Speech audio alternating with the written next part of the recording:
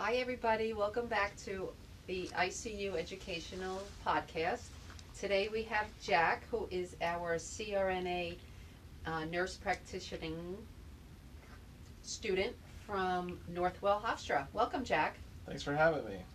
Sure. What are you going to speak about today? So today we're going to talk about the American Society of Anesthesiologists ASA classification, which is used to assess and communicate a patient's pre-anesthetic medical comorbidities.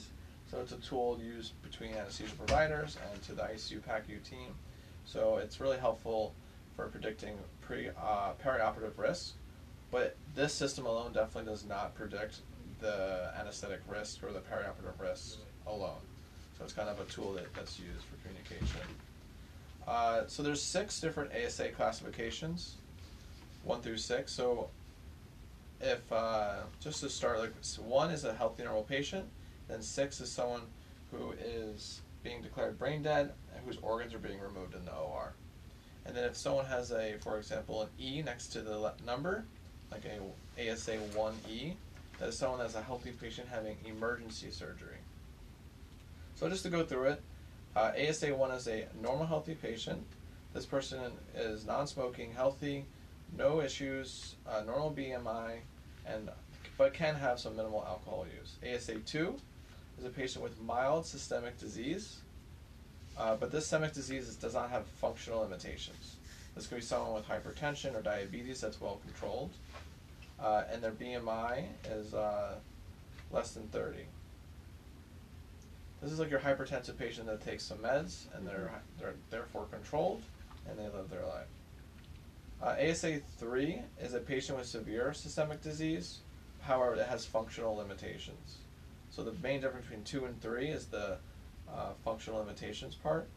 This person has poorly controlled diabetes or hypertension, BMI greater than 40, and then they have end-stage renal disease, for example, undergoing regular scheduled dialysis with a history greater than 3 months, MI, CVA, TA. So one important thing about ASA 3s is that they're having those regular dialysis, they had a TIA, but it happened over 3 months ago. Mm-hmm.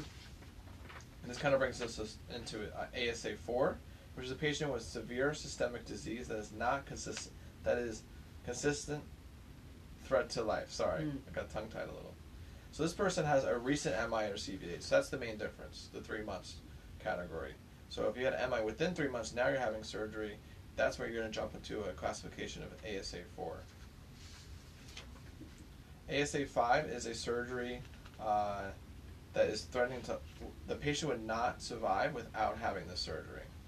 So it's a morbid patient who is expected to survive without the operation. Not expected to survive, like I said. So it's someone like a ruptured AAA that's either they're gonna pass away if they don't have the surgery, but if they have the surgery, they have a chance of surviving. Or brain bleed or something. Yep. And then, kind of like I said earlier, ASA 6 is a patient that is declared brain dead, whose organs are being removed for donor purposes. And that's the spectrum of the ASA classifications.